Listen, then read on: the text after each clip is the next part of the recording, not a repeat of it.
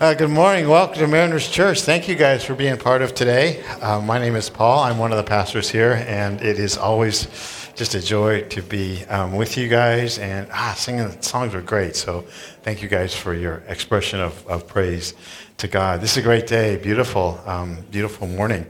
And we're entering into a great season as well. Christmas and Thanksgiving are all coming up. Make sure that you just keep your heart, mind open to people that you can give to. And I'm talking about just giving, maybe opening up your home to them or just being extra super special to them. This is a season for that, as God has given us so much. With the coming of cell phones, the cell phones got more sophisticated. They came out with cameras, and with the cameras in your cell phones, there came the whole advent or coming of this thing called selfies. You know, selfies. Yes, selfies. They're a big deal, and I am, without a doubt, in the whole world, the worst person to take a selfie. I'm horrible at selfies. I can't do it for some reason. They never turn out. To take a look at some of the selfies I've taken over my life. So look at that. Yeah. Now one of them's in front of a grocery store, for crying out loud, and then the one on the left. Honestly, there's supposed to be a 10,000-foot mountain behind me on that. You see a mountain there? I don't see a mountain. So I am bad at that. I once asked somebody, actually, because I'm so bad, to take a selfie of me. Would you take a selfie of me? And they said, that's not a selfie, that's a what? That's a picture. That's a picture. And finally, somebody told me the secret to taking selfies. And of course, the subject matter isn't very good either, so it's just me. But the secret to taking selfies, they said, is you hold the camera what? Up. You hold the camera as far out as you can and as high as you can, and have it look down on you. And it's a simple rule, selfie 101. Hold the phone up in the air. And I think it wouldn't be great if in everything there'd just be a few simple 101s. Just a few simple 101s. You get this thing down and everything will work out. Everything will be really, really good. Just a simple rule that everything could go well, especially when it comes to people, because we got a lot of people in our lives, and sometimes I don't know how to treat them, and I don't know what to do with them, or I don't know what to do about them. Well, thankfully, God does not leave us all alone with that kind of stuff, and He's going to give us a simple rule as far as connecting and treating and relating to one another. And I want to spend a few minutes talking about that. So let's take a second and pray, can we? Lord, you're here with us, among us, and in our hearts and in our presence. And so you're going to be teaching us and guiding us. And God, I need the right words this morning, and help us all to grow. In Jesus' name, amen. Thank you. We're in a series that we're calling More Than Enough, because when we look at our life and what God has done, we can say, God, you have not just simply done enough for me. You've done more than enough. In a sense, you've overflowed everything in my life, more than enough in my life. You've given me more than enough hope, more than enough forgiveness, more than enough joy.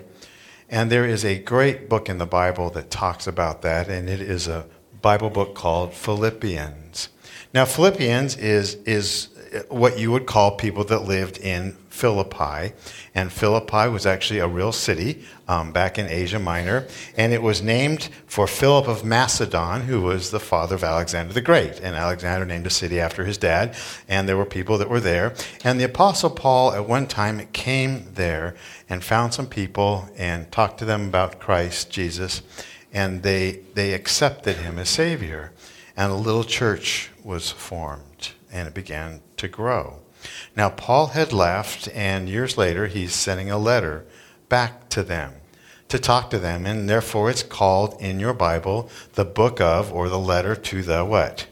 The Philippians, and that's what it is. It's a great book to read. It's a great letter to read. It's short. In fact, when people say, I'd like to read something that's fairly simple and understandable in the Bible, sometimes I'll say Philippians is a good one to start with, because it's got all kinds of encouraging words about hope and joy and peace. The guy who's writing it, Paul, is in prison. And what's remarkable is the life that God had given him. When he's writing it in prison, he's instructing us how to have hope and he's instructing us how to have joy. So it's a phenomenal book, a phenomenal read. Last week, Pastor Kurt talked about purpose. And this morning, we're going to spend a few minutes talking about people and how to treat people, or you could say, I guess, people 101. Now, when I think about how to treat people, kind of in my whole life, we have been taught, I don't know about you, I've been taught how to size up people, haven't you? You size up people. We size up people. We sometimes do the comparison thing. We learned in school how to trash talk, size up, put down. There was the alpha male. There were the mean girls, and now there's cyberbullying and flipping off and shining on and tailgating when somebody's driving too slow and you flash your beams and you give the finger. And then the horrible thing we sometimes say is consider the source. When somebody insults you, I just consider the source. Do you see how all the concepts that we've kind of come up with on how we can actually talk about or treat people? Matt Chandler, who's a pastor in Texas, says that Philippians 2 is not fair. It's not fair when you read it, and I agree with it. It's not fair because it sets us up and then blindsides us. It kind of puts us in a position where we have to agree upon anything or everything, and then he's going to slam us with a principle or a rule on how we treat everything. And he's going to do it twice. Verbal trap, mental trap, and he's going to catch us. And here we go, and here's the setup, and he's going to give you questions, okay? And he's going to get you in such a great mood that all of a sudden he's going to hit you with it. First question is this, and I'm going to ask him to you. Have you been encouraged by your relationship to Christ? Have you, guys? Have you? Yeah. I have. My relationship with Christ has encouraged me. I like this. It's an encouraging thing. Have you ever been comforted by his love? That's the second question. And the answer is what? Yeah, sure. Of course I have, man. Look at what God has done for me. Have you ever felt fellowship from the Spirit he's put in you? Yes. I've felt a closeness with God, in my life. Maybe when you were singing some of the songs, you felt that closeness. That's what he's talking about here. Is your heart tender and compassionate? Some of you are saying, nah, but I'm thinking, I'm not kind of, some people say I'm a little bit of a teddy bear here and there, that kind of stuff. It's kind of like a show of hands. If you've gotten anything from God, anything from God, and I'm thinking, of course I've gotten this from God. My life has been changed. I felt a closeness with God. And here comes the setup. If any of that is true, here you go. He says this, treat others better than yourselves. There you go. Here's the principle. Here is people relationship 101.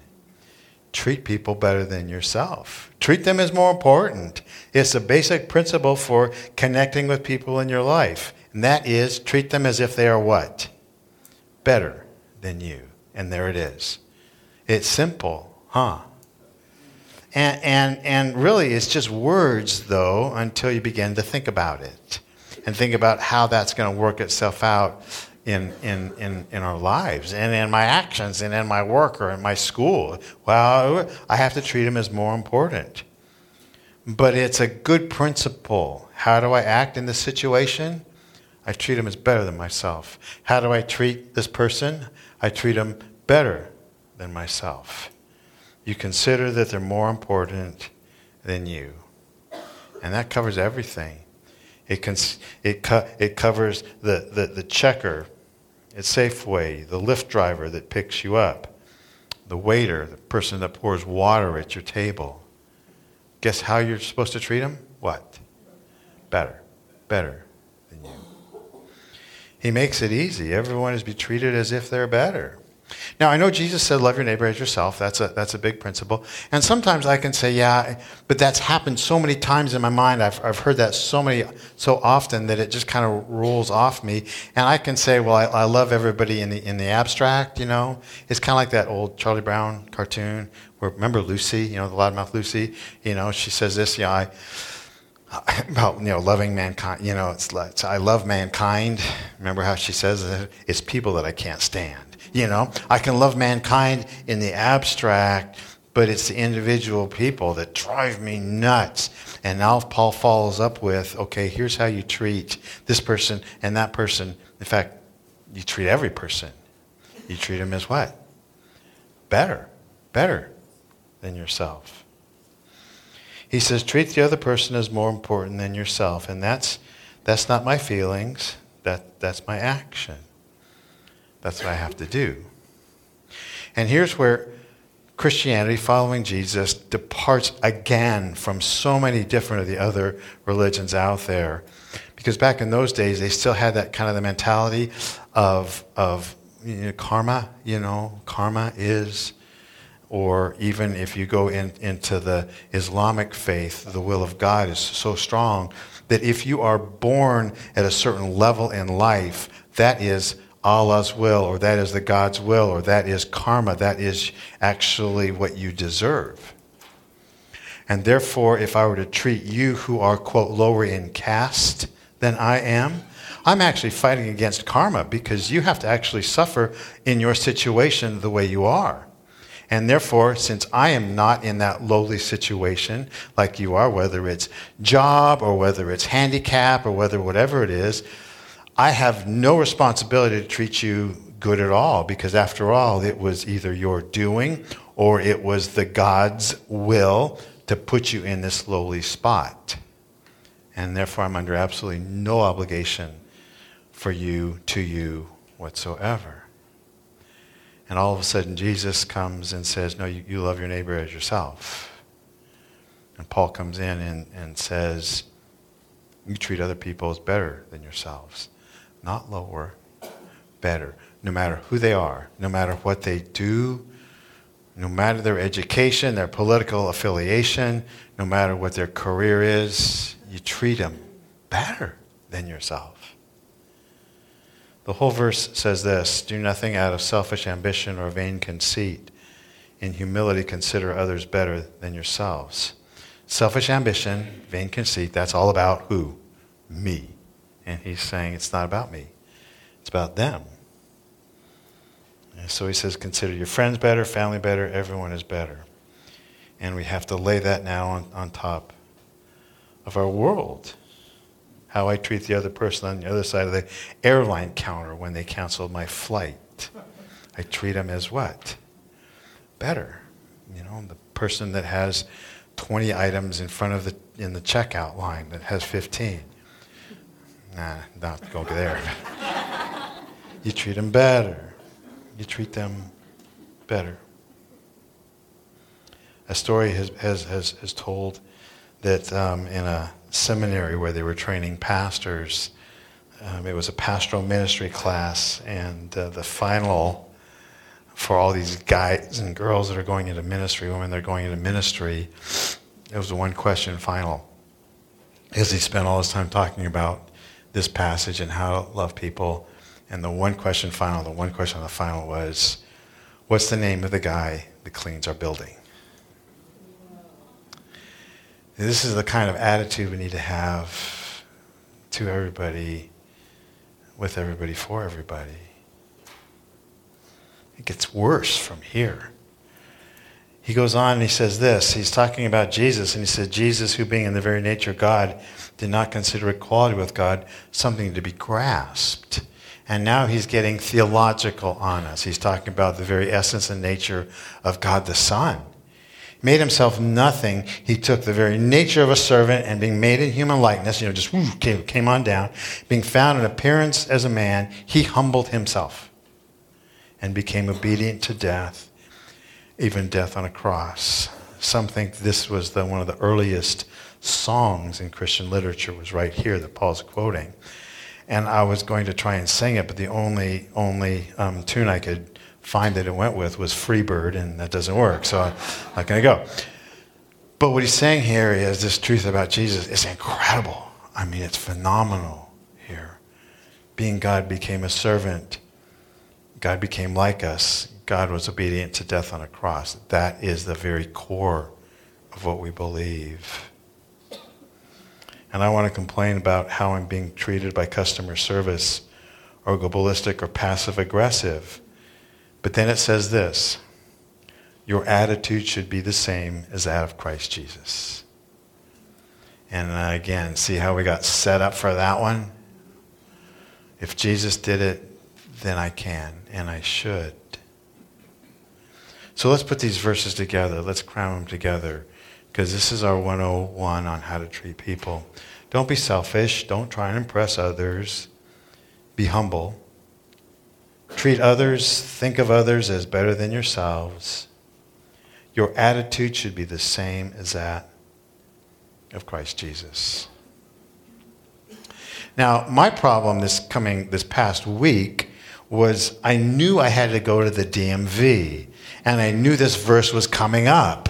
And I'm thinking, oh, great, I'm supposed to treat others as better than myself as I go to the Department of Motor Vehicles, which is, have you seen that Zootopia where the person behind the counter is a sloth, And I'm thinking, I drove up, and as I walked into this thing, I had to think through each step and each person that I encountered. What do I say to the person sitting outside? What do I say to the person who can't figure out what line to get into? What do I say to the grumpy person that wants me to smile for my picture? How do I do that? What do I do here? I treat them as what? Better. They're better than me. Okay, here's what we need to do, and here's some practical things. First of all, in order to do this, I need to set better boundaries. Now, y'all know what boundaries are. Boundaries is kind of a great concept that came out a bunch of years ago, and it is incredibly helpful to set boundaries in your life, because sometimes there are people that will come in and kind of suck your whole life away, and so you have to kind of create boundaries, and boundaries are kind of like fences in your yard. They keep the bad things out, and you keep the good things in, and it became a great way for us to begin to work through people that would maybe use us too much or just drain us dry. And we're called to set boundaries, and some people are safe, and so I kind of let them in my boundary, and some are not necessarily safe. And the problem, though, with us is that we are born by nature sinful people and selfish people. And this is why a new nature has to come in to kind of break that out. And when I set boundaries based on my selfishness or my selfness, I tend to set boundaries what? Way too far out to keep people as far away as I can. So then I have a ready-made excuse for an annoying person that I can just simply say, well, I have what? I have boundaries, and I'm not going to let that person in. And all of a sudden, I'm sensing God telling me I might need to move my boundaries in a whole lot. In fact, I'm probably the worst person to set my own boundaries. Do you know why? Because I can't see my blind spots. And that's why we need people in our life groups, and we need people to be help that we're accountable to help us set the correct boundaries for our lives. We need to move our boundaries in, because sometimes we can just simply write off that person as being very annoying, and we have that opportunity then to just keep them down instead of build them up. I can justify anything if I want. So rethink boundaries. Rethink where you've put your boundaries in this. And if you start saying about people, they're just not healthy for me. Talk that out. Think that one through with somebody else on that. Because a lot of times we can excuse other people with bad boundaries. Second, think about their souls. I know it's a big, heavy statement. Think about their souls. One of my kids was, of course, all my kids actually were checker at New Leaf, at New Leaf grocery store. And so if you went through New Leaf, you probably saw them. They're the really good-looking ones that look like my wife. So they learned customer service from New Leaf, and we were one time at a restaurant, and one of my sons said to me, Dad, when somebody's pouring water at the table, thank them. But don't just thank them. Look them in the eye and thank them. Because they're people. And here I'm getting lectured by my 20-year-old son, but he's right. These are people that have names and lives and hopes and dreams. We also have souls. Everybody in this room, in fact, everybody in this town, everybody in this world is eternal. You know that? Eternal, forever. We will live one place or another, but our souls are eternal. Matt Chandler, a great question. He says, in your world, do people have souls? You know what I'm saying? We say, of course they do, but I mean, in your world, in your attitude, in your thinking, in your thought, do people have souls?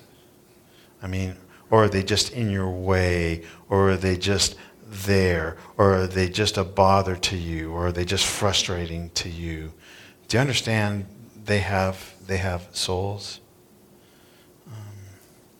Because in my life, they have cars that tailgate, or they have dogs that bark, or they have mouths that don't seem to stop. But I need to move beyond that. These are people that have souls. Cold this week, it was, in the morning, early, and I arrived early, and there was a backpack kind of by those chairs that are outside, and, you know, it's like, okay, backpack, and there was like a walking stick, and I just simply assumed that there was a homeless person around, and that's not, you know, it's not uncommon here because, you know, the people move in and out and through Half Moon Bay, and I didn't think much of it. And I went upstairs and I saw this guy. He was sitting off over by the kind of the garbage bins there, and I don't know what he was doing. He was sweeping something around, and it's like, it's, you know, it's no big deal. And so I was studying this very passage, you know, which is like, oh, great, you know, I should probably end up doing something with this. But I'm there, and I got word from, we're talking at staff, it's like, there's people that are doing some pretty nefarious stuff, you know, sometimes even in our parking lot. And I'm thinking, oh, great, this may be one of those guys, and what do I do? You know, what would I do? Well, if we've had some reports of some stuff that's not good going on here, I should probably just have someone call the cops on him and have them check him out, you know, and just check this guy out. And I'm going downstairs, you know, to get some tea. It's very manly tea I drink, by the way, just to let you know. It's manly, robust. Anyway, I'm going downstairs, and I'm thinking, you know, in my life, you know, I never handle these situations well. I just don't, you know. So why don't I try and do the opposite of what I normally do, you know? Let me do the opposite, because the normal stuff doesn't seem to be very, very good. And so I, obviously, since I was looking at this passage, I'm thinking, okay, I'll treat him better. And have the attitude that Jesus had. And so I'm thinking, it's cold outside. I'm getting tea. It's probably pretty cold, you know. And I don't know if he's had anything to eat. So I grabbed him something to eat, and I brought him a cup of tea, and he was still doing whatever he was doing on the curb, and so I said, what in the world are you doing? You know, what are you doing? And he was picking bird droppings off the curb to help clean up this place, you know. And it's like, oh. So I gave him tea, and we started talking, and I asked him his name. His name was Donnie, and he was cold. He didn't ask me for money or anything. He said, I'll be gone soon. It's like, nah, yeah, it's okay. There's a lot of bird poop around. You know. Man, I'm looking at his face, cuts and dirt, and you know, he has a soul, you know, forever soul. He does, you know. And I wish there was more to the story about how he had this great conversation, led him to Christ. It didn't work out that way. It didn't work out that way. But understand that he's somebody's son, somebody's brother, you know. Jesus died for him. He has a soul. Everybody has a soul. And when we dismiss people off, it does not help their souls get a step closer to Christ. Not at all. Last is, and we've used this verse before, it says, have the same attitude as Jesus. It just simply says you must have the same attitude that Christ Jesus had. Obviously, it's not impossible if he asks us to do it. And Jesus goes into all this thing that Jesus did as a servant for us. If he's telling us to do it, if he's asking us to do it, it's not impossible to humble ourselves and to serve other people. It's not beyond us. I'm going to have the worship team come on up right now.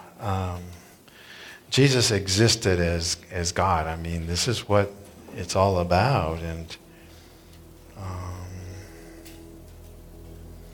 we can have to now translate those kinds of things into our lives, infuse them into our lives. He said mean things to me, so I'm in the right, and putting him down. No.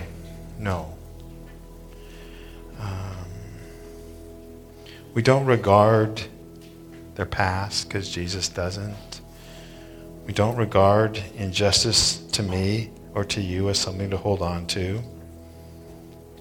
Don't regard their political parties as a reason that they're somehow less than you or their mistakes. And this is where the way we treat other people close to us, because sometimes that's the hardest.